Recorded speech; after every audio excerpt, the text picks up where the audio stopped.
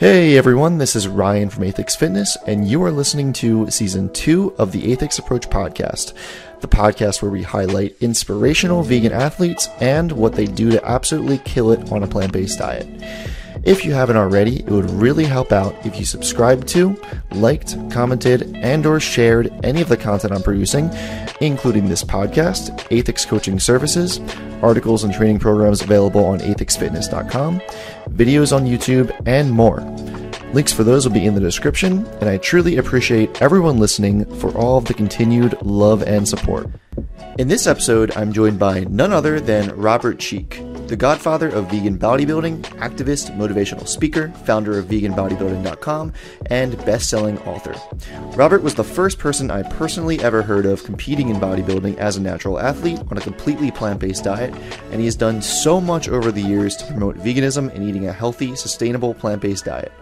Robert won the title of INBA Northwestern USA Natural Bodybuilding Overall Novice Champion in 2005, placed competitively in the 2006 Natural Bodybuilding World Championships, and won his class in the 2009 Northwestern USA Natural Bodybuilding Championships. That's a mouthful. Robert has written several books, including the New York Times bestseller, The Plant-Based Athlete, which was published in 2021, Plant-Based Muscle in 2017, Shred It in 2014, and Vegan Bodybuilding and Fitness in 2010. During our chat, Robert walks us through his early life and reasons for why he first went vegan, how he bulked up over 100 pounds on a plant-based diet, the reasons people should want to go vegan, tips on getting the most out of your plant-based diet as an athlete, his favorite meals and restaurants, and so much more. Robert is very knowledgeable, experienced, and well-spoken, which makes him an exceptional advocate for veganism, and a big inspiration for me personally when I first decided to go vegan in early 2016, and up to this day. I absolutely loved the discussion we had, and I'm sure you will too. So, without further ado, on with the show. Alright, what's up guys? This is Ryan with Aethix Fitness, and today I am here with Robert CHEEKE. Robert CHEEKE is literally the godfather of vegan bodybuilding, I would say. He's the OG in the game here. So, Robert, thank you so much for taking the time to come on here, man. Yeah, thanks, Ryan. Pleasure to be here, and thanks for having me on, and looking forward to today's discussion. Yeah, me too. It's so exciting to hear your point of view on everything here. So do you want to do a quick little elevator pitch for like who you are, how long you've been vegan for, how long you've been into fitness for, stuff like that? Yeah, absolutely. So I've been vegan since December 8th, 1995. I'm in my 28th year as a vegan athlete. I grew up on a farm and became vegan at age 15, weighing 120 pounds. I was a runner and 5-sport athlete, and eventually got into the sport of bodybuilding, where I put on 100 pounds and reached 220 pounds and became a multi-time champion vegan bodybuilder. Have written 5, actually now 6 books on the subject of veganism, and most of those on vegan fitness, and have been on tour for the past 18 years or so. And I'm happy to be home today, but hitting the road again next week. So yeah, I've been at it for, I like to say I've been vegan since the late 1900s, or I'm vegan for more than a quarter of a century. Both of those are accurate and describe my lifestyle over the past nearly 30 years. That's amazing, man. You've been vegan for so long. Yeah, almost 30 years. Yeah, year 28 right now. And I just keep on keeping on, you know? So I want to go back real quick to kind of what got you into veganism in the first place, because back then, no one was really going vegan, I feel like. I mean, that long ago, I feel like it was super, like, I feel like the vegetarians back then was like the thing, and then veganism, from my perspective at least, was super, super rare, right? Yeah, absolutely. I mean, I became vegan slightly before the internet was around for people to have at their house. You know, if you weren't working in the technology industry, you probably didn't have the internet at that time in 1995. And so, yeah, there weren't a lot of people doing it, but I got exposed to it through my older sister, who was organizing an animal rights week at my high school. And so I decided, out of respect for her, that I would attend this event of presentations, lectures, video screenings, discussions, that type of thing. And I mean, it was that day, you know, the day that it started, I decided I would be vegan for a week. And that's turned into I haven't counted, but it's something like 1,400 weeks. And, I no longer wanted to contribute to animal suffering. I mean, I raised Mhm. animals on a farm that had first names just like dogs or cats, but they were cows and they were chickens and they were rabbits and they were goats and they were different animals. And I saw them as individuals and thought, you know what if I could do this as a 5 sport athlete? Like, what if I could do this without eating animals, without causing Mhm. unnecessary harm to animals?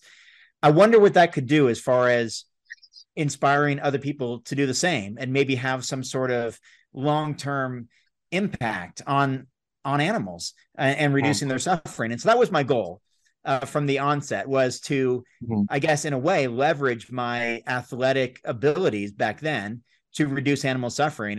And I've been doing it, 27 years now, and I'm still trying to do the same, to Mhm. leverage some sort of athletic success or physical achievement on a plant-based diet to show that plants have all the protein you need, and we don't need to harm Mhm. animals in order to achieve our various fitness endeavors and goals. And so that's what I'm committed to doing, and what I still continue to do these days. Yeah, and you're a walking emblem that it's possible, you know? And going back to all the way back then, when you first went vegan, what was your perspective on everything? Did you feel like you were not going to be able to maybe perform as well? Was it kind of like an experiment? What did you think? Yeah, that was something that I really came to terms with. I came to Hmm. terms with the idea that this might not work as well as eating animals. I grew up during the era of milk does a body good commercials and beef it's what's for dinner, and coming from parents who grew up in agriculture communities and grew up on farms and met in the animal agriculture department at Oregon State University, and my Hmm. father being a professor of animal agriculture, and my aunts and uncles having farms, and living in this environment that eating animals is necessary, eating animals is a requirement for health, eating animals is a necessary component for building muscle and recovery after exercise and getting bigger and stronger. I mean, that was kind of what was taught to me. And so, and I wasn't like, it wasn't like I was already this 200-pound guy, Hmm. football player who was just going to try to be compassionate for the animals. I mean, I was a small guy. I mean, I weighed 89 and a quarter pounds in eighth grade, barely over 100 pounds my freshman year in high school, and then 120 pounds partway through my sophomore year when I became vegan in December. And so I really had an uphill climb, especially if I was Hmm. going to prove my point, so to speak. If I was Yeah. going to show people that this was viable, I was going to have to create some results. Hmm. This was kind of on me because there weren't a lot of people doing it. Internet's brand new. It wasn't being covered much in the media. Not a lot of my peers or teammates in any of my sports were doing it. A few did to kind of Hmm. join me in this endeavor and then in this experiment, so to speak. But it was really a perspective that I felt that I had quite a bit on my shoulders. Like, I need to make this work, Hmm. or else, or else, at least in my small circle, it's going to show that it didn't work. This was before I was making a name for myself as a vegan athlete. Of course, these were in the Yeah. early years, still a teenager, still in high school, but I did have a lot of people watching. Hmm. I was part of lots of sports teams, and all my classmates, and I was writing papers on animal rights and in classes, and it was very well known at that point. Because I was fairly well known in school because I was involved in so many sports and in so many other activities at school, that I was vegan and that this was a Hmm. new thing, and that I had a responsibility, I felt, Yeah. to the animals, to the movement, to make it work. And so Hmm. I worked really hard to ensure that it would work.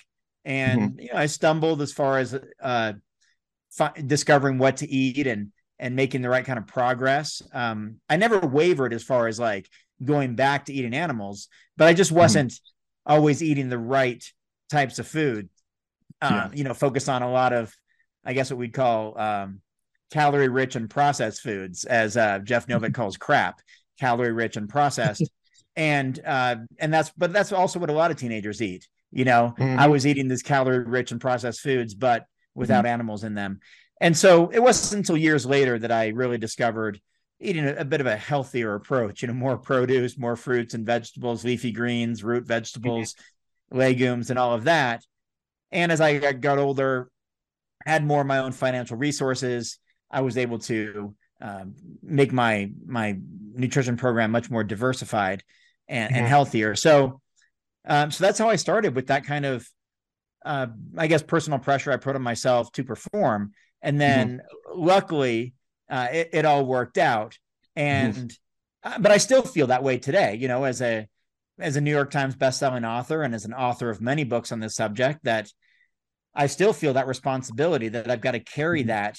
I wear veganism on my chest. I wear it on my sleeves. I wear it around me. I do feel this obligation to represent myself and the movement the best that I can. And so that's what I'm doing.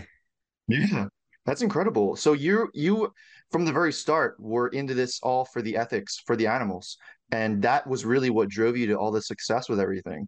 I think that's so cool to hear about, because that was what made you be like, I can't, like, I don't want to ever fail. Like, before the internet, you're like, your friends see everyone you're at school with, and they knew you were a vegan, they knew you're an athlete, and you wanted to be like an advocate from that early of a stage. I think that's so cool.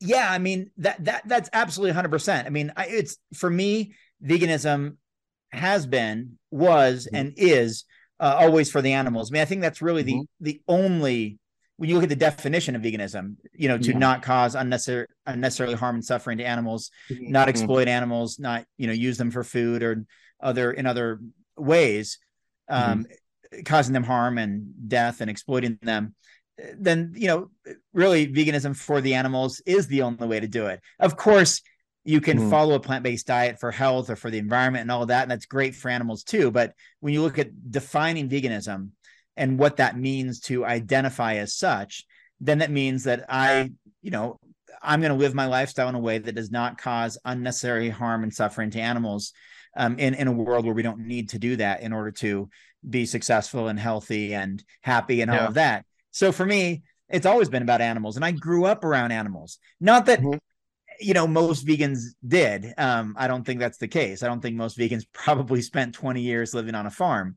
But because I have that background, that always compels me, it always motivates me, always inspires me, and moves me to keep producing content, books or documentaries or articles, or give presentations or do interviews or whatever the case is, because I know every single day, I mean, every second of every day, that animal lives are being lost because of this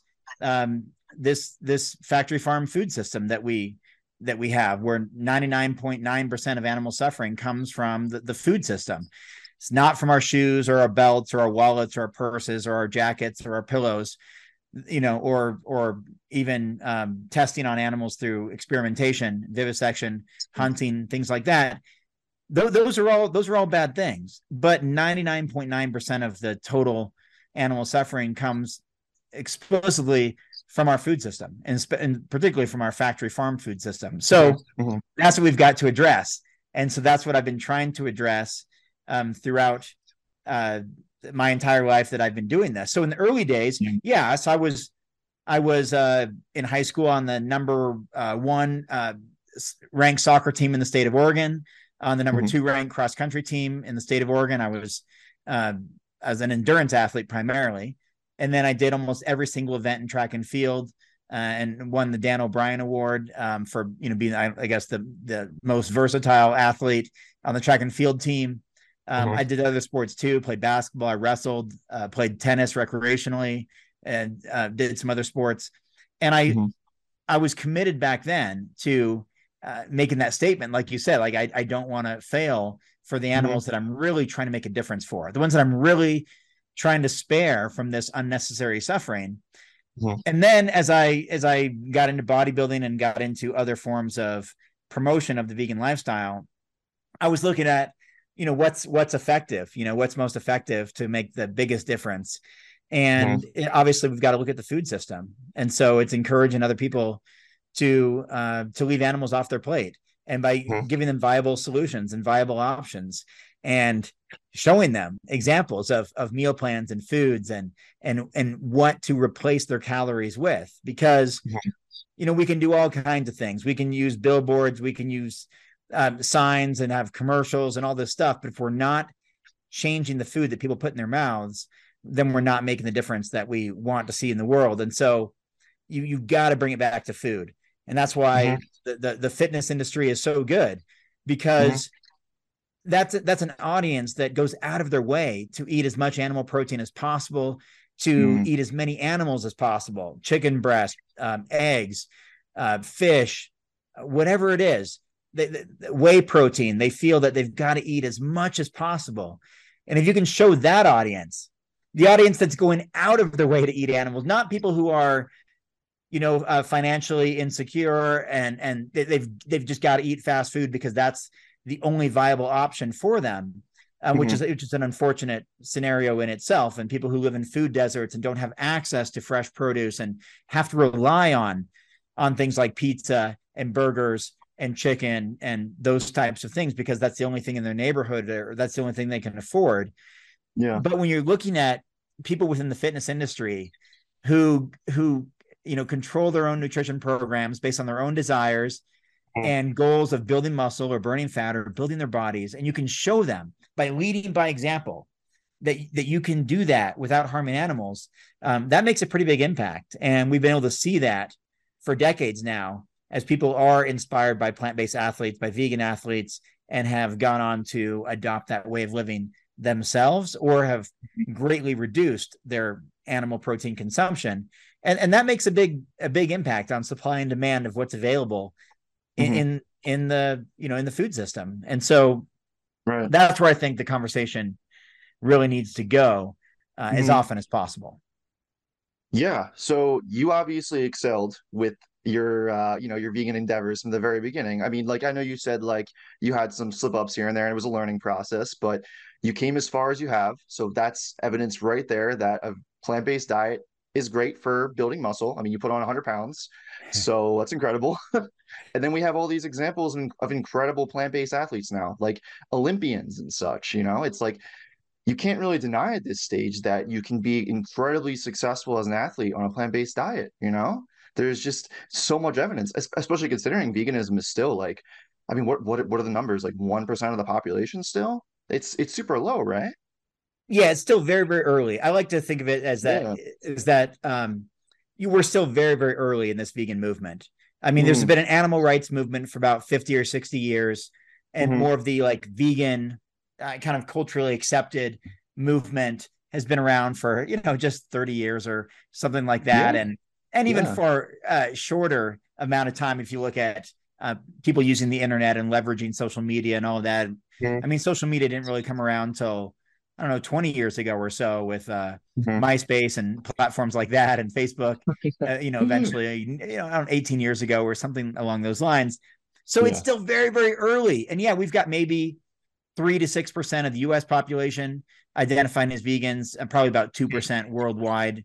And it's a long road ahead. There's no doubt about it, but we're making some tremendous progress as far as number of people who identify as vegans, somewhere around 75 million worldwide right now, which I hope to be north of 100 million soon.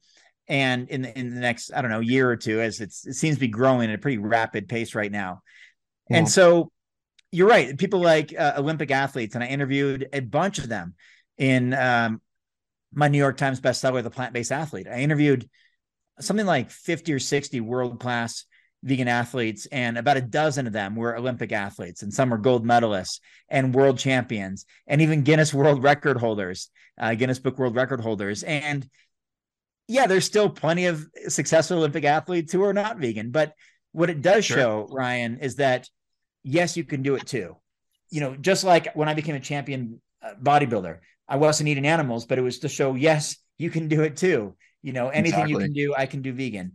And so when we have people who set endurance records or set strength records or win bodybuilding championships or powerlifting championships or whatever the endeavor is, it does plant that seed and show that example that you can do this. And there's lots of different ways to achieve this outcome.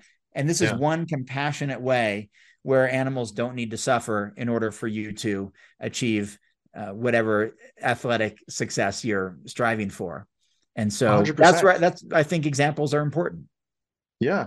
And just to go back to that point real quick, it's like, you think about the insane, bodybuilding and all these sports are already very niche to be at the very top. And you have already the super small percentage of people that are vegan worldwide, like you said. So you take that and you take how niche all these things are together, and it's just so inspiring to see these plant-based athletes, excelling because it's such a small population and they're doing so well in these sports. So it goes to show right there that there's no detriment and there's quite possibly a lot of benefits for being plant-based, right? Oh yeah, absolutely. And you're right. There's only like let's take the NBA for example, National Basketball Association. There's I don't know 5 or 6 NBA players that I can count on my hand right now. Chris Paul being one, JaVale McGee being another, DeAndre Jordan, Garrett Temple. I know Kyrie Irving was for a while. I don't think he is anymore. A number of them are retired now. Alonzo Mourning, John Sally, and others. And there's a few others that I think Emeka Okafor. There's a number of them throughout the NBA. But we're talking like 5 athletes out of the entire National Basketball Association, which has about 12 players on each team for 30 teams. So whatever the math is, 300 and something players, if I'm doing the math right, or more. And you only get a handful that are plant-based. Yet some of these guys are still all-stars who are still winning NBA championships, who are still, in some cases, setting records like JaVale McGee, 12 blocks in a single game. I talked to him about that at the Game Changers premiere. Talked to Chris Paul, who was already a great player, but his career was on the decline. He became plant-based, I believe, 2019. I talked to him about it briefly in person. Then I wrote about him a little bit in one of my books. And then all of a sudden he was an all-star again, back-to-back years. And he was playing the best basketball of his entire career, made it to the NBA finals, nearly was a finalist for MVP of the All-Star game. This is all anecdotal stuff, but it's still exciting to see because the population is so small of vegan athletes. I mean, when you talk about vegans, it's small, athletes, it's small, these niche sports like Olympic sports, very small. And then you have these individuals who are vegan on top of all of that, being in these niche sports, and the fact that they are setting records and they are winning world championships and they are winning Olympic medals. And then you say, wow, like imagine if more people were vegan doing this. You just get so many more medals and so many more titles and so many more championships. And then you'd have a stronger case that look at all these people that are doing it. Like we've seen a few sports where athletes really are drawn toward a plant-based plant-based diet, like boxing for a while, mixed martial arts for a while, long distance running. Lately, it seems like bodybuilding and powerlifting.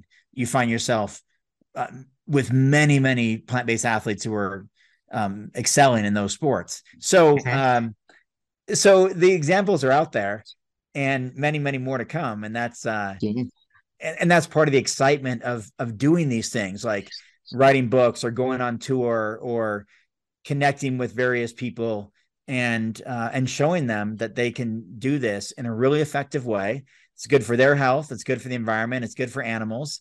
It's good for reducing suffering. It's good for embracing compassion. It's good for expediting recovery after exercise, reducing inflammation, increasing energy, improving longevity, reducing risk of all-cause mortality by following a healthy, diverse and varied plant-based diet. I mean, there's so many benefits, especially to animals and to the planet, that it makes sense that more people give it a try. And hopefully with initiatives like Veganuary and with the work being done by Earthling Ed and so many others, that we are reaching a lot of people who are giving it a try. And that's why, I'm still continuing to tour to all kinds of events, including to mainstream fitness expos like the Arnold, like the Olympia, like the LA Fit Expo, and meet with thousands and thousands of non-vegan mainstream athletes with our entire team of vegan athletes and distributing plant-based products to them and showing them protein charts and high protein plant-based foods and giving them resources and signing books for them and leading by example as like champion athletes who, walk the talk and live that lifestyle. And so I'm optimistic that there's a bright future ahead, but it's going to take all of us working together cohesively to make that happen. So we got to keep on rolling. Let's keep on rolling, man. So there's been so many plant-based food options and such popping up over the past, like, I don't know, even 5 years or so. But like it feels like every single year there's more and more like I should say animal product alternatives. There's like you got all your Miyoko's cheeses and everything. You got like all these new brands or types of, I guess, specific foods from like Daya and like Earth Balance and like, you got Beyond Impossible, all that stuff. So it seems like everyone nowadays is eating some sort of plant-based alternative here and there. Like omnivores, like crazy people who just eat tons of meat too. They're like open to trying some of these alternatives, which I think is really cool. Um, that makes me wonder about how different options were for you from when you first went vegan versus now. And has your diet changed during that time at all, given all that? Yeah, it's completely different, Ryan. I mean, back in 1995, there were very few meat alternatives. Eve's Veggie Cuisine was one. Tofurkey was another. Maybe Light Life was around. They probably were, but there were just a few. I mean, this was a decade or more before Beyond Meat or Impossible Foods or Daya or Miyoko's or many of those others. And this was old school.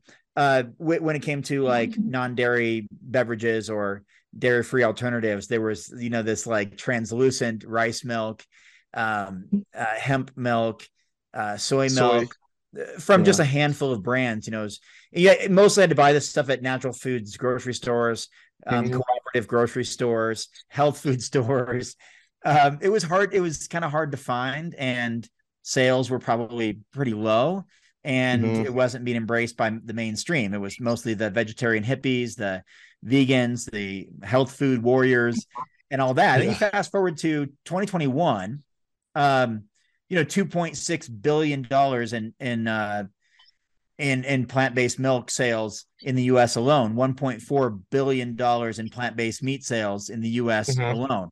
And keep in mind, the U.S. is just one market. I mean, the plant-based food market is huge in the UK and Germany and in many other parts of the world. It's massive in some of those other progressive and highly advanced countries that have embraced plant-based and alternative proteins, for a long time.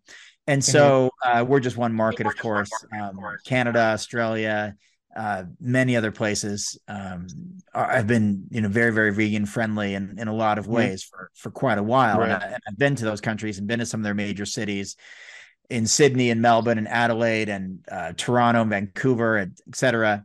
And they're fantastic. And you look at places like Southeast Asia, the most vegan friendly places in the entire world are Indonesia and Thailand. Many vegan festivals in Thailand, Chiang Mai. When I was walking around and using my Happy Cow app, there were like literally like 100 vegan restaurants or vegan friendly restaurants within walking distance, just in one city in northern Thailand. I mean, they even have like week-long vegan festivals, massive ones in Phuket and other cities, and then in Bali, in Indonesia, particularly the town of Ubud, which has been named the most vegan friendly city in the world, or at least as far as most vegan restaurants per capita, I should say. There are other vegan friendly cities in the world based on other aspects, like their activism, their animal rights communities, not just the food, but like, how active the community is. And those are places like London and Berlin, Tel Aviv, Los Angeles, New York City, places like that. But the point is, back then, we didn't have the vegan cheeses and pizzas and ice creams and all that were really good. We some of those things existed, but not to the point that the mainstream consumer would be enamored by them, would be impressed by them, or would want to include them into their lifestyle. It was more like, there's this idea of the green premium, like when people are early adopters, Yeah. to anything, but they don't care about paying a higher premium price or being inconvenienced, like electric vehicles or renewable energy or plant-based meats. I mean, Mm-hmm. I go down the street and I've got a plant-based burger for $15, at the Mm-hmm. restaurant down the street.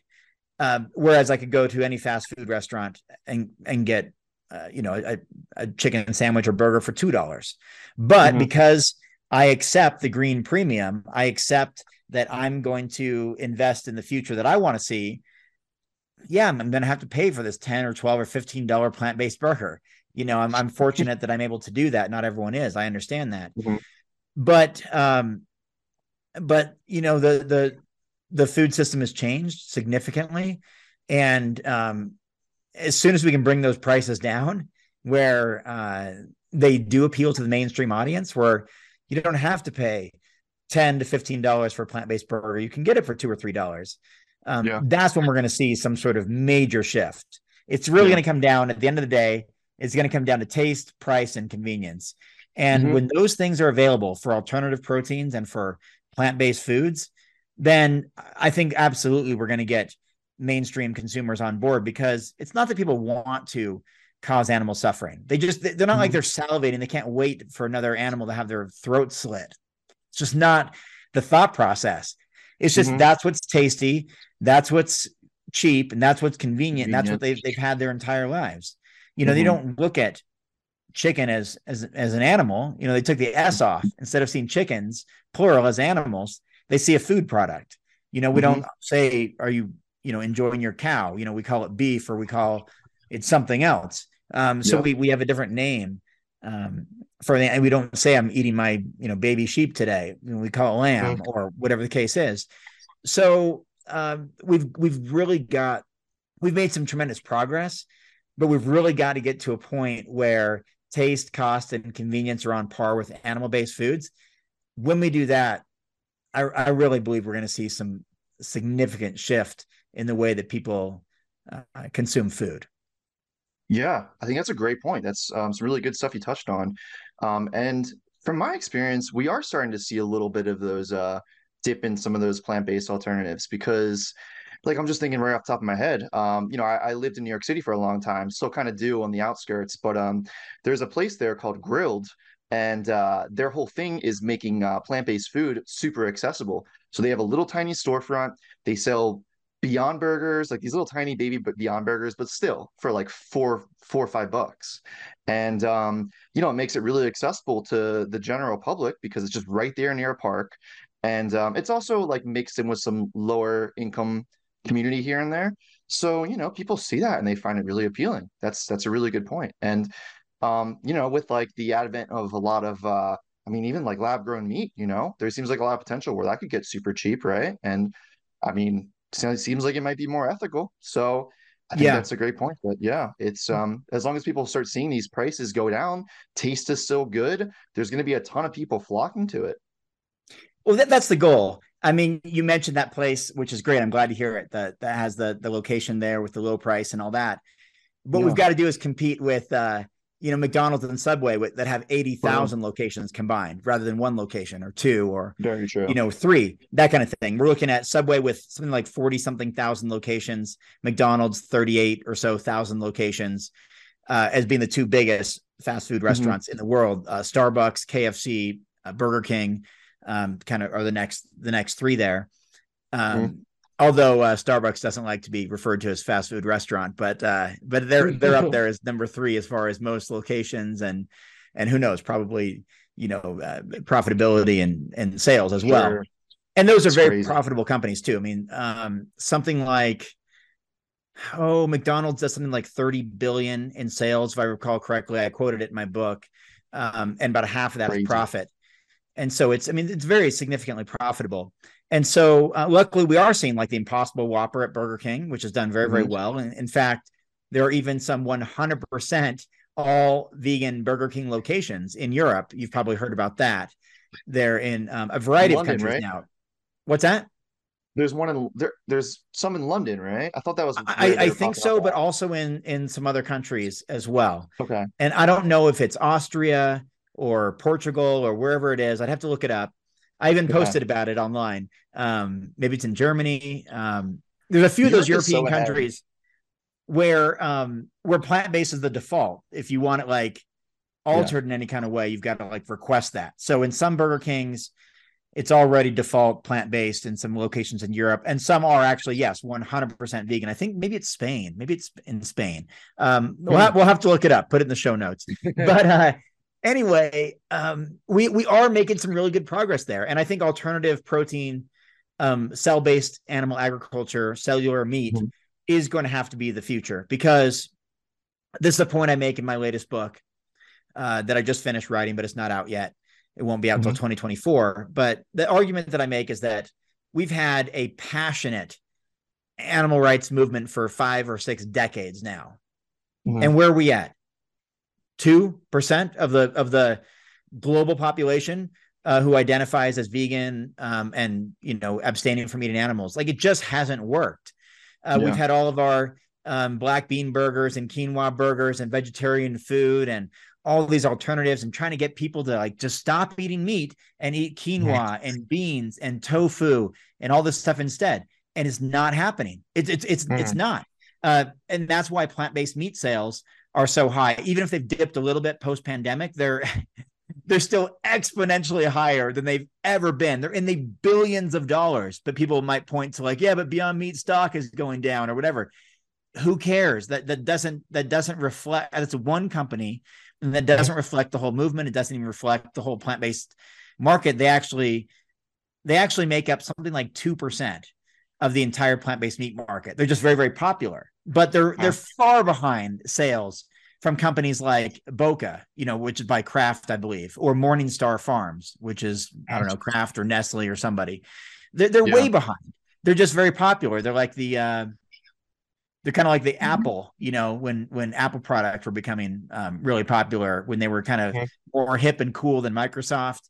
And then they eventually, Apple did get really, really big, and Beyond Meat could someday, but they're relatively small, even if they're in something like, what is it, 60 or 80,000 locations in 40 or 50 countries and all this kind of stuff. They're one company, and they're doing their thing. So sales are still very, very good, even if we're comparing it to stock shareholder expectations, which is, you know, arbitrary to some degree as far as a reflection of what the consumer is actually doing. What the consumer is doing is buying billions of dollars worth of plant-based meats, and plant-based meats might not even be the future. It's probably going to be cellular-based meat, which is basically meat made from animal cells that requires zero animal suffering and cruelty. There's no slaughter involved. It's taking cells and growing them into real meat.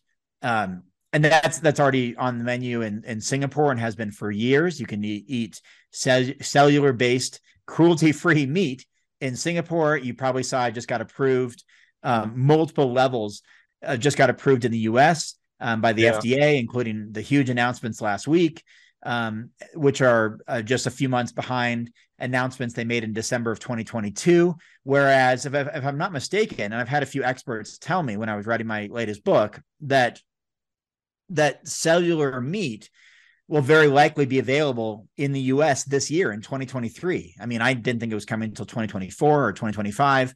I've heard that it might be available, you know, for sale in retail shops here in the United States later this year, which is pretty phenomenal. And so, I mean, that is going to be the future. There's some people who have this like, you know, grossed out perspective, you know, mainstream consumer. I don't want to eat something from cells. Yet they have, for the most part, no idea how their food is made.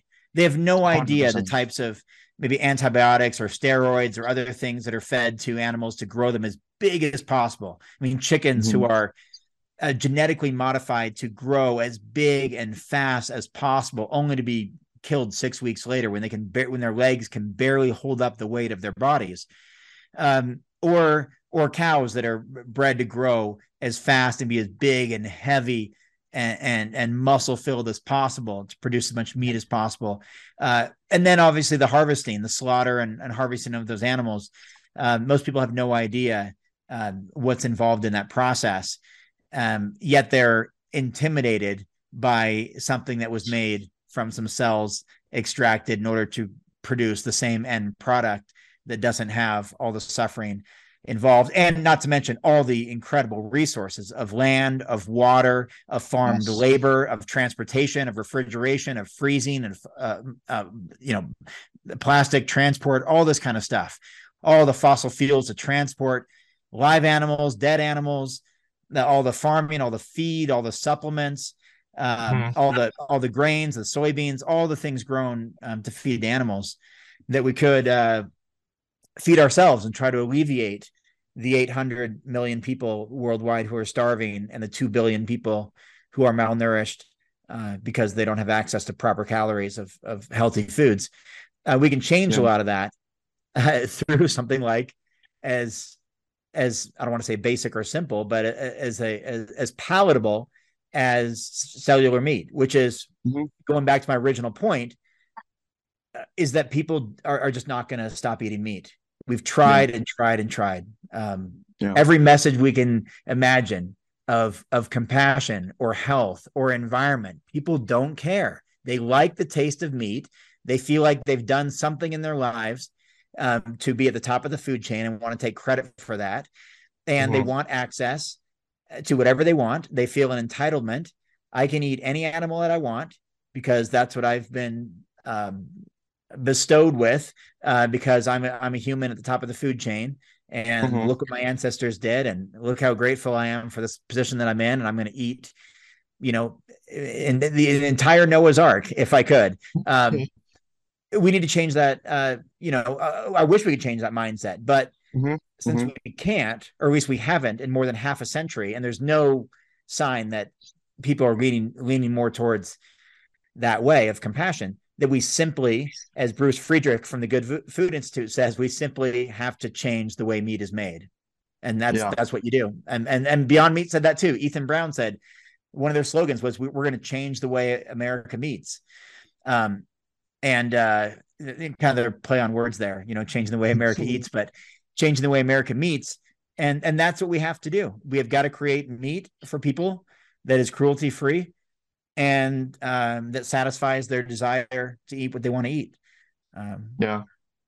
So I think you that was incredible. You summed all that up so well. I think that's such a good point that really stuck out there, is that, there's this backlash against, a lot of innovative movements sometimes, one of which being cell-based meat right now.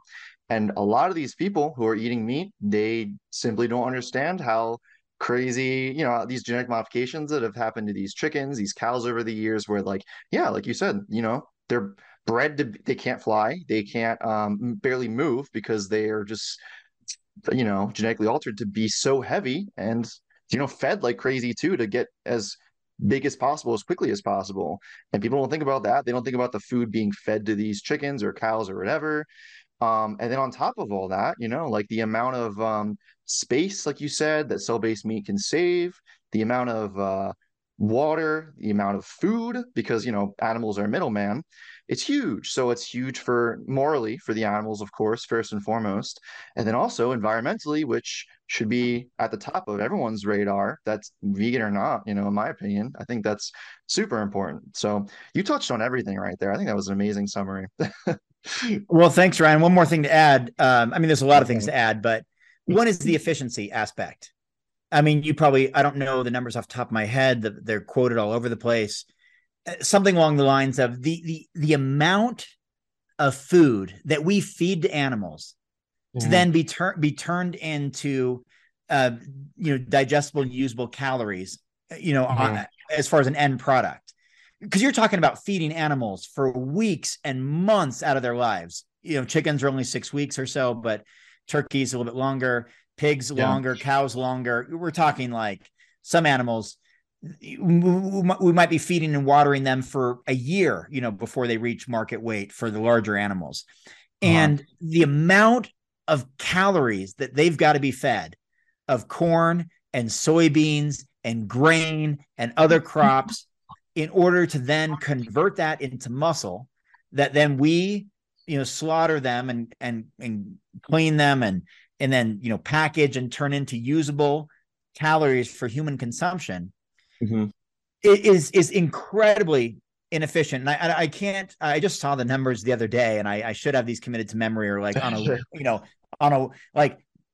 taped to my wall for when I'm doing interviews and such. But so I don't want to misquote the real stats, but basically it's something like just a mere fraction of the calories that could have been used for human consumption, could have been used in so many other ways, that we actually get as far as usable calories from these animals after they've consumed. And we're talking, the larger animals are much bigger than us, cows, pigs, they're way bigger. They're way bigger than us.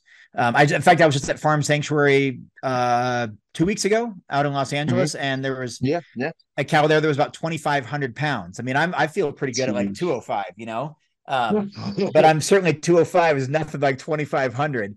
And many animals are in the 2,000 pound range, or pigs 500 pounds, 600 pounds, 800 pounds. I mean, we're talking like serious deadlift. Yeah. we're talking serious amount of food that we've got to take away from humans, including in some poor areas where they could really use that food, to then ship it out in other parts of the world. We're getting a lot of crops from some poor countries and then using it here to fatten up animals in the US or in the Western world to then sell meat products, meat and other animal byproducts here to consumers, where so many other economies and populations are left starving, literally, in many other parts of the developing world, on many different continents.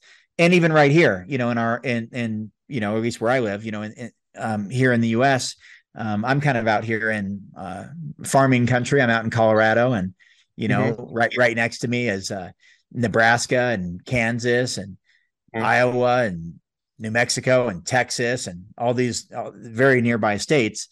And there's so much land and so many crops that could go to more effectively feed people. And 100%.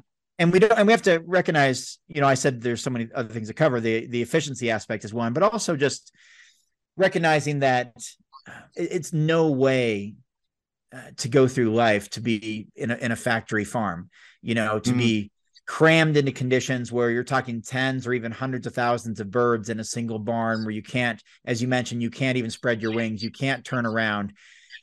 These gestation crates for sows where they literally can't move. They just lie there their entire lives. They just lie there in these metal containers. Baby calves are taken from their mothers and put in veal crates. I've seen those out in various places, including when I used to go visit relatives in Nevada and walk by these, or jog by, or whatever I was, exercising, going down the street. And there are all these little veal calves, one by one, tied up to their own little tiny barn.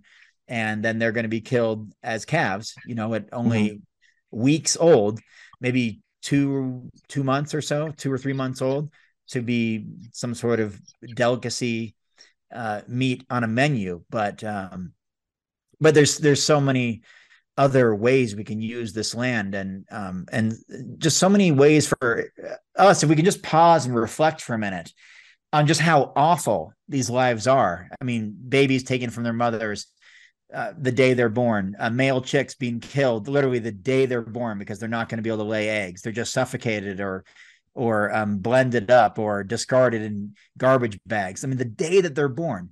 Or I guess when you measure suffering, even worse would be to stay alive for 6 weeks as a baby calf in isolation, only to then just be killed, and with whether the slitting of the throat or a stun gun or some other horrific way to die like this. That's no way to live. And that's and that's one of the compelling reasons that that I still do this all these years later, is that I know the suffering that animals go through. And if I can change the way people look at food, and change the way people look at meat, and change the menus and meal plans they follow, that makes a real measurable difference, especially when you look at supply and demand of the food marketplace.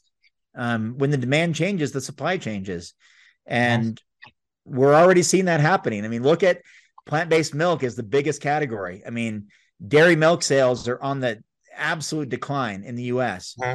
You mentioned some prices going down. Just Egg, the vegan egg product. There's many vegan eggs, but Just Egg is probably the most famous one, kind of like Beyond Meat is most famous, perhaps plant-based meat. Just Egg just had a 42% drop in price, and they're also one of the fastest growing egg companies in America right now. Now, granted, their spot at the table, or their slice of the pie, is very small. They make up a very small percentage of total egg sales, but the fact that they are currently right now the second or third fastest growing egg company in the entire country is very, very promising. And the fact that their prices were cut almost in half, while conventional chicken egg prices are going up because of all the avian flu, they're killing millions of chickens.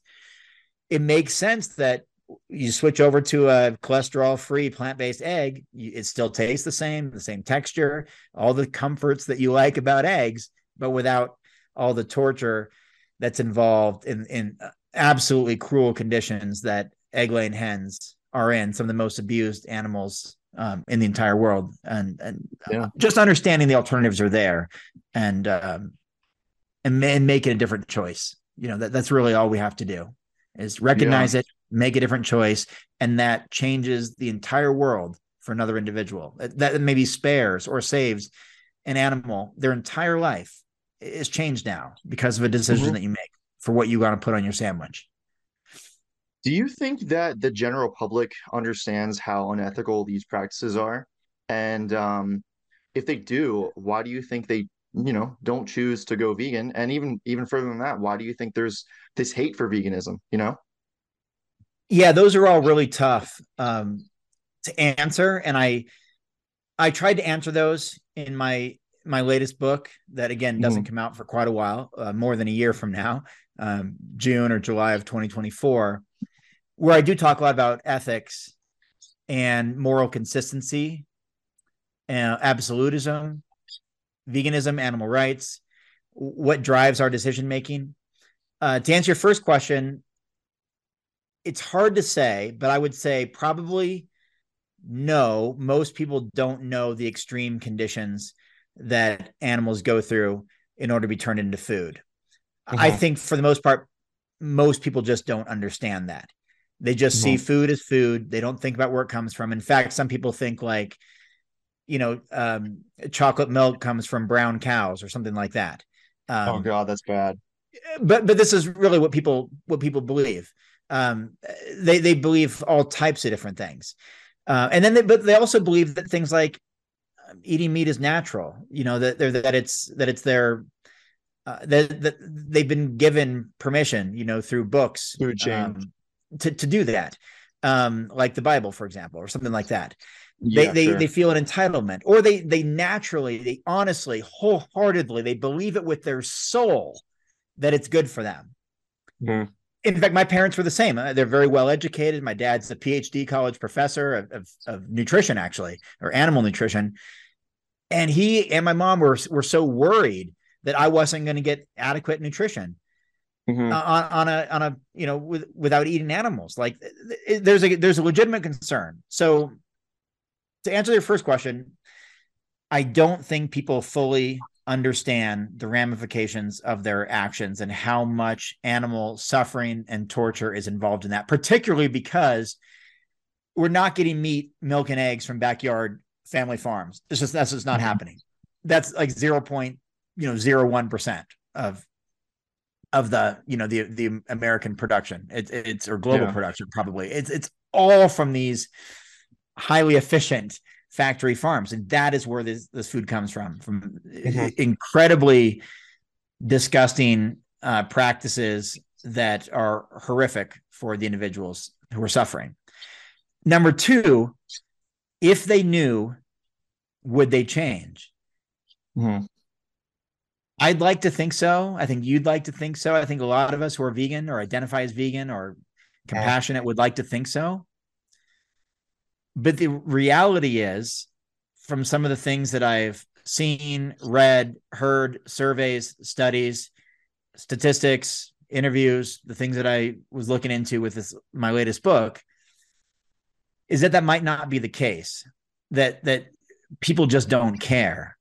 I remember interviewing Paul Shapiro, a longtime vegan, even longer than me, almost 30 years for him. And he runs the Better Meat Company, who makes alternative proteins out of fungus. It's very, very popular. It's this fermented mushroom process, Rhiza, something along those lines. It's very, very popular. It's saved hundreds of thousands of animals, spared hundreds of thousands of animals or millions from being used in the food system. It's a very successful company. And he's also a very successful advocate for veganism. He's been doing it for a long time and doing it very intelligently for a long time. And he had a quote in my new book that's something along the lines of that we think that if only people understood what goes on behind closed doors, or if there were glass walls, that famous quote, if slaughterhouses had glass walls, we'd all be vegetarians. But he's not convinced that's the case, and I'm not so convinced that's the case either.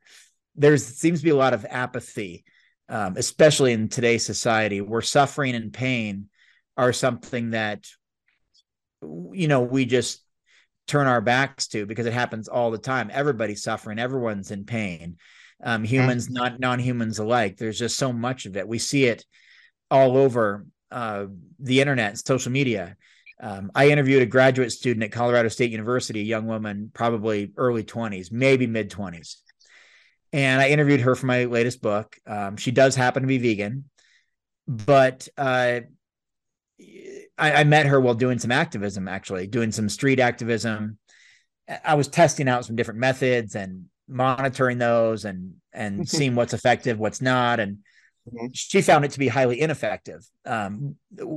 What I was participating in at that particular time, which was showing graphic video content or factory farming and animal slaughter and suffering and all of that. And like anonymous for the voiceless. Yeah, exactly. Okay. And I was there just kind of observing. It's not an organization that I'm part of in any capacity. I was simply observing and taking notes and trying to write the best vegan book that I possibly could write about how to most effectively reduce animal suffering. And through my observations, it seemed to be highly ineffective. At least the multiple times that I was there with Anonymous for the Voiceless, it wasn't very effective vegan advocacy or outreach compared to so many other things like what we do on our Vegan Strong tour, getting plant-based products into the hands of fitness consumers, leading by positive example, showing plant-based muscle, and living by example that way, providing books and other materials, protein charts, all this stuff. It's just statistically far more effective at changing someone's diet. And so, but her comment, the point of this kind of side story was that she was basically saying, I'm quite a bit older. I'm 43. She's probably nearly 20 years younger. And she basically said, Robert, my generation, college students, are desensitized to this stuff. We see suffering, including murder or death, on our newsfeed every day, whether it's a person being shot or killed or footage of animals being killed or whatever. We just scroll right past it. So you standing out here holding videos, holding TV screens with videos of animal suffering. Who cares? Like, it's not going to change the way people eat or live. They see it every day. It's not effective anymore. And then we met up and chatted for hours as I interviewed her for the book in a more formal capacity, just meeting up at a coffee shop and chatting and this kind of stuff. And I was relatively convinced from her first person perspectives that, I'm not a 23-year-old or 24 or 25-year-old or an 18-year-old or 19-year-old. I didn't grow up my entire life from the day I was born with smartphones and social media, which many people now in their 20s have done. The day they were born, social media was there in the early 2000s. And so that was I think a enlightening perspective, because it speaks to the fact that, to answer your question, if people knew, would they change their behavior? I'm not so sure. At the end of the day, it's going to be taste, cost, and convenience that drives people. Another point really quickly, Ryan, numerous people I interviewed, some great incredible people for this new book. I mean, the list is Hmm. unbelievable, whether it's Paul Shapiro or Bruce Friedrich or Vicky Bond, the president of the Humane League, or uh, highly influential people, Joanne Molinaro, the Korean vegan, New York Times bestselling author, and Carly Bodrug, and longtime activists, and Gene Bauer from Farm Sanctuary, and you name it. I mean, these just Hmm. incredible people. Um, it came up. It came up multiple times. Make sure I don't lose my lose my train of thought here. Lose my point. Hold on. Let me see the point I wanted to make. We're talking about if people knew they would change their behavior. Oh yeah, here it is. Here it is. Okay. I was trying to think of all these incredible names, and I almost lost my point, which was Yeah. Yeah. we think that because we believe this, right? We're vegan. Mhm. We think that our food should be based on our decisions should be based on animals, health, and the environment. This trifecta. We're always Mhm. pitching that. I mean, I even said it during this interview today. Like, it's if we just go plant based, that's good for animals. That's good for the planet. That's good for our health. We talk about Mhm. this all day long, but that's not at all what factors uh, in why the mainstream public chooses what Mhm. they eat. In fact, it's not even close. They do not think about animals. They do not think about the environment. They do not think about their personal health. Those things are Mhm. not why they eat what they eat. Why do they eat what they eat? Because of tradition, because of culture, because of environment, because of what they've grown up eating, because of food addiction, because of Mhm. all these different things. But ultimately, along with those, it's taste, cost, and convenience. That's Mhm. why we eat what we eat. And so we have to understand that. What I'm saying is, as vegan advocates, activists, enthusiasts, supporters, whatever, we have to Mhm. recognize that certain types of activism and outreach are less effective than others. Certain talking points are less effective than others. And the way that we view the world is not the way that our audience views the world. They do not care about their own health or health outcomes of eating a certain meal. Like, what's this going to do for my what will this do to my arteries inside? We think about that, like, oh yeah, good, now my endothelial cells are protected, or I don't have the plaque buildup, and I Yeah. reduce my dietary cholesterol intake. It's only vegan people who really care about that stuff. Um, and they don't care about the animals. They don't care about the environment. I mean, look how big the environment is. How is me eating a sandwich going to, impact that? That's the Mhm. mentality. And so you can't Mhm. talk about that kind of stuff with people. It's not, the graphic footage isn't going to work anymore. Mhm. There's a lot of things that aren't going to work anymore. What is going to work is embracing alternative proteins, embracing plant-based proteins, embracing the fact Yeah. that people are going to eat meat, and we just need to make meat more sustainable and making it animal free, or cruelty free. Mhm. Uh, just to clarify, because the cell based meat will still be animal meat, which has its own ethical dilemmas, because many of us know that heart disease is still the number one killer in Mhm. America. And these cellular meat products will still absolutely contribute to that. They'll still contribute to dietary cholesterol intake. They'll still contribute to all the other health implications, contributing to perhaps diabetes, hypertension, obesity, all the things that meat and animal protein is associated with. That's all going to be the same.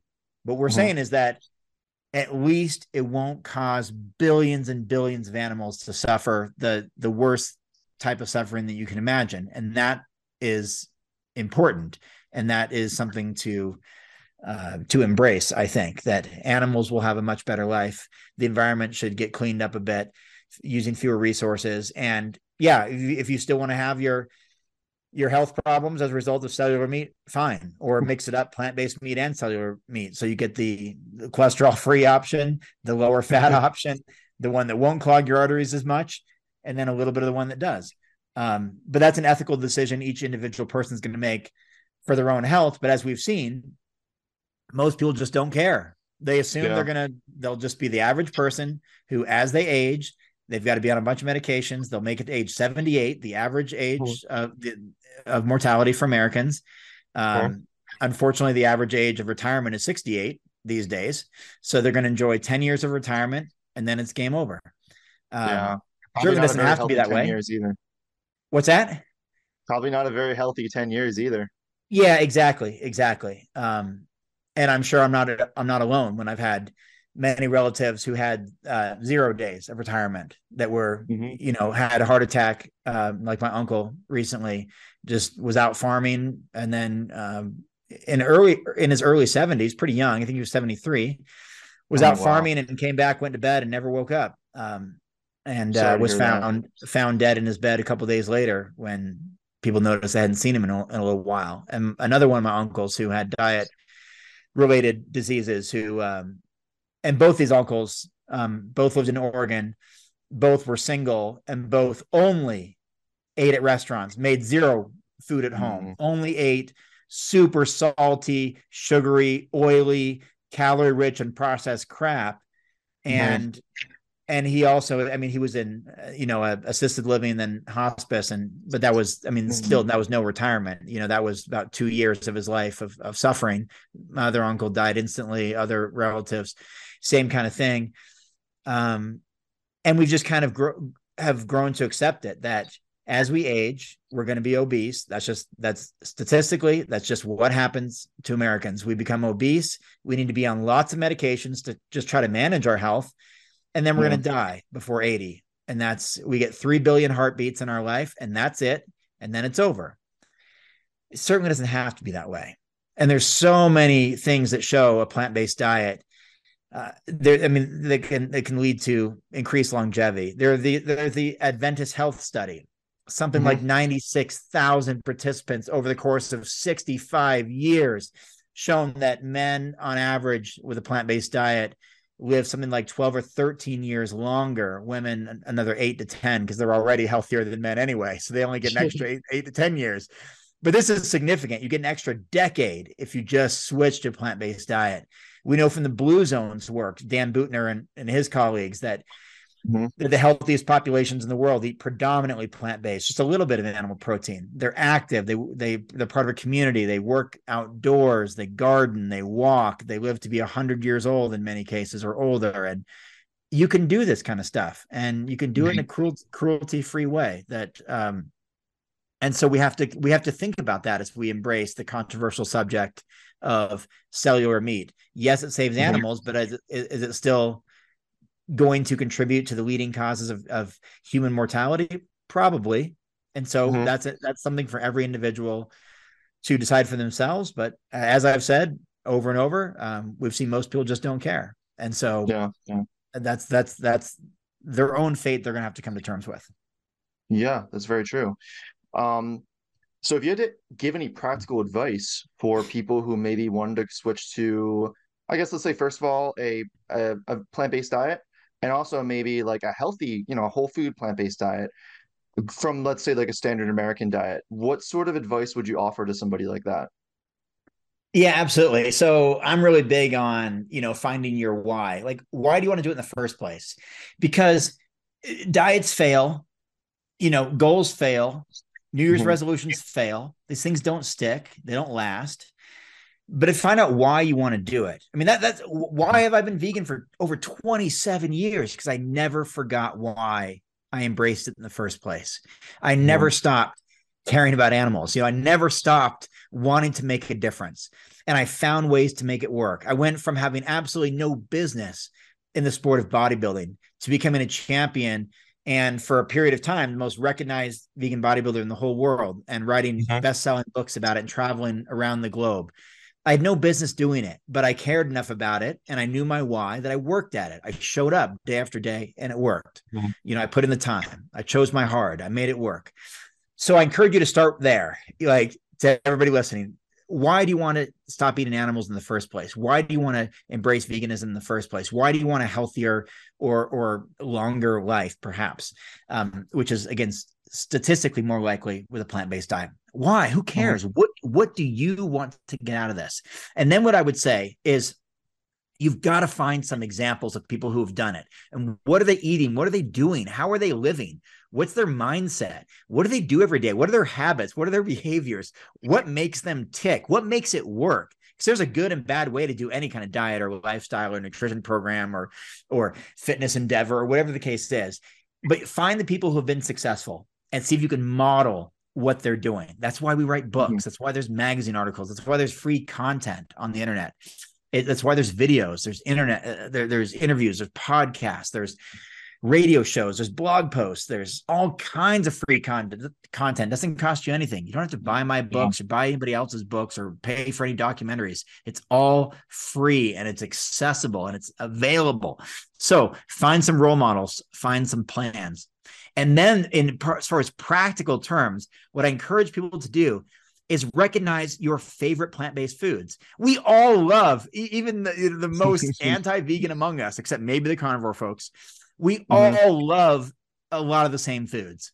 We love seasonal berries, strawberries, blueberries, raspberries, whatever. We love seasonal stone fruit when it's peach season, mangoes, nectarines, apricots, that kind of stuff. We love some of the exotic fruits. That's where I meant to say mangoes or pineapple or some of these other ones. We love this kind of stuff. Many of us eat things like rice and beans and oats all the time. Many of us eat, particular nuts, walnuts, or whatever, on a regular basis.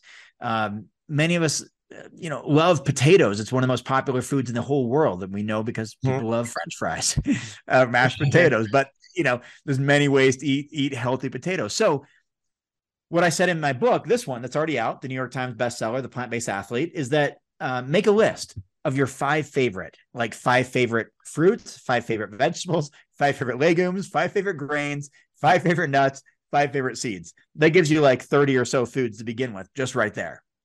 But you don't just eat like sesame seeds, like that's my meal. So why list things like green beans or sesame seeds or sweet potatoes as your favorite foods? Well, one is to keep those ingredients around. Make sure you have those foods at home. If you know you love oats or lentils or rice or beans or avocado or bananas, make sure those are at home, right? Like Chef AJ says, if it's in your house, it's in your mouth. So keep the good stuff at home, try to keep the bad stuff away.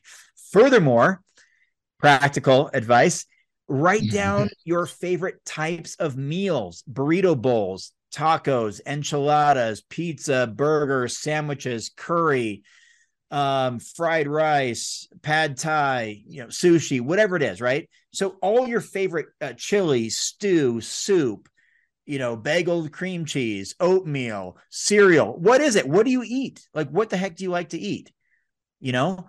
And then understand that all of those things, doesn't matter what you mention. It could even be meatloaf, can be made vegan, right? So anything you mention, man, I really love pizza. I really love burgers. I really love lasagna.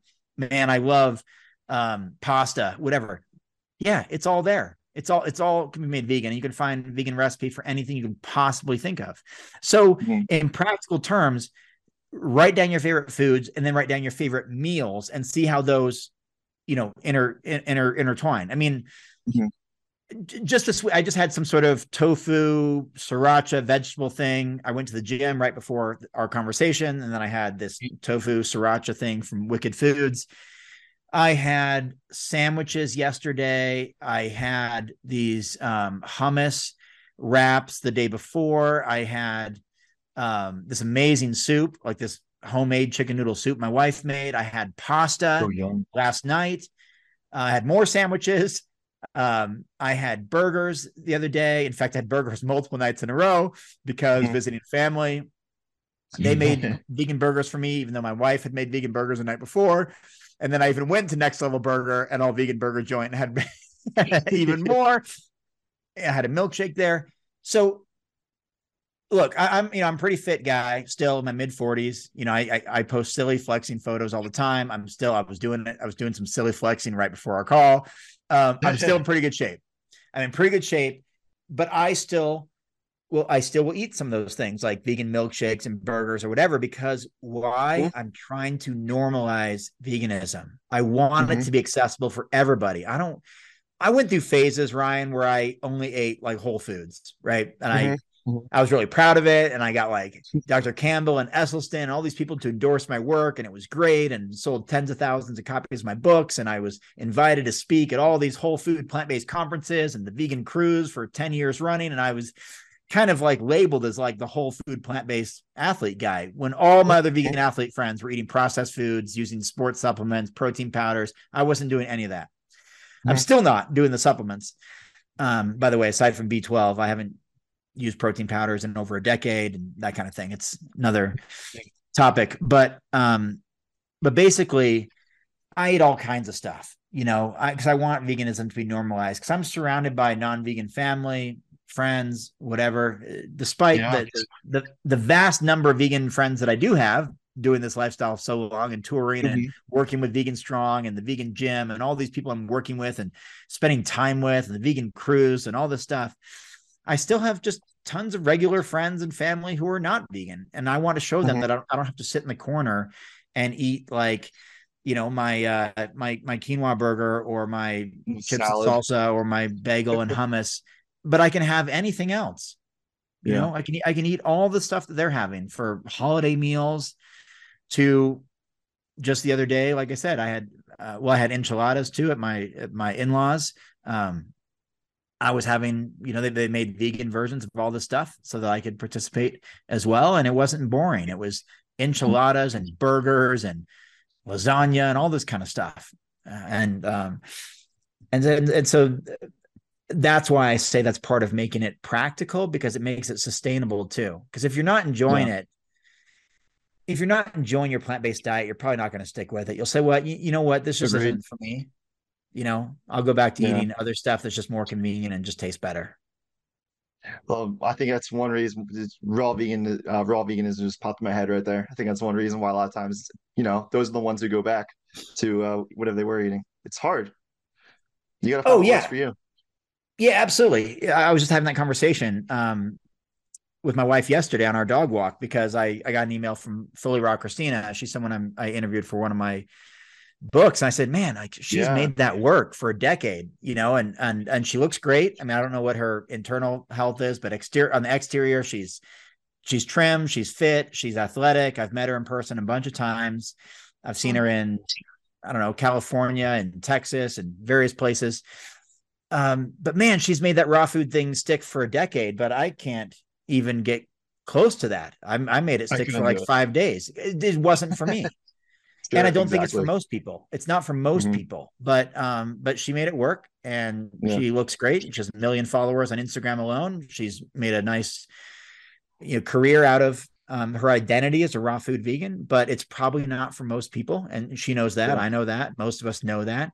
Just like a whole food plant-based diet is so, I have stacks of cookbooks from Carly Bodrug and Will Bolsowitz and Tony Akamoto and all these people with the, Dr. Campbell's daughter and his daughter-in-law and all these other people who have the whole food plant-based cookbooks. And they're all very, very popular, but that is also limiting to a degree as well, to not incorporate just regular food that most of us eat in a cruelty-free version, that it's processed, or it has oil in it, or it's cooked, or it's breaded with something.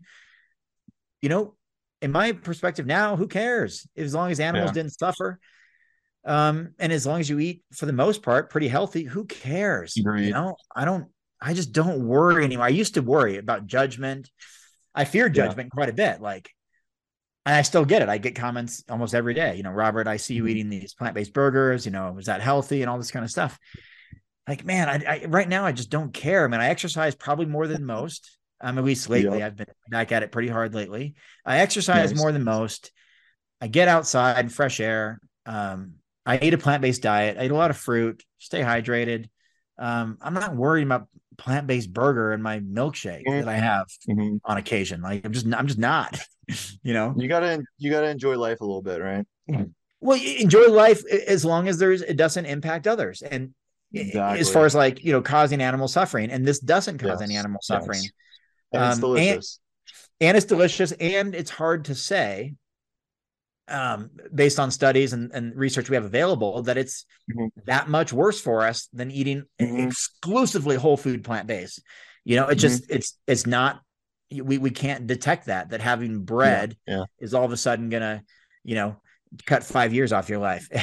Just like you look at the Mediterranean diet. I mean, not fully vegan, but it's voted year after year as the best diet in the world, above veganism and all of that, because of some other components of it that make it really sustainable. And so we have to objectively remove our personal bias and say, that, this purely whole food, plant-based or raw food, vegan diet or whatever is, sometimes we think that's the ideal. I don't think so anymore. I don't think like, wow, I could never do that. What you're doing is like, next level. I don't see that anymore. I see that as actually perhaps less adequate type of diet because of the stress, the environmental stress, the social cost of veganism, the environmental stress of like not being able to find food within your environment when you're traveling somewhere at an airport or at a friend's house or whatever. Like, so a lot of factors in that, but in general, for people, like, really just find your why, have some motivation behind it, follow like where your heart takes you, and find the best foods that you love and make those that are plant-based, and make those part of your everyday nutrition program. And that's a way to stay consistent and make veganism last for the long haul.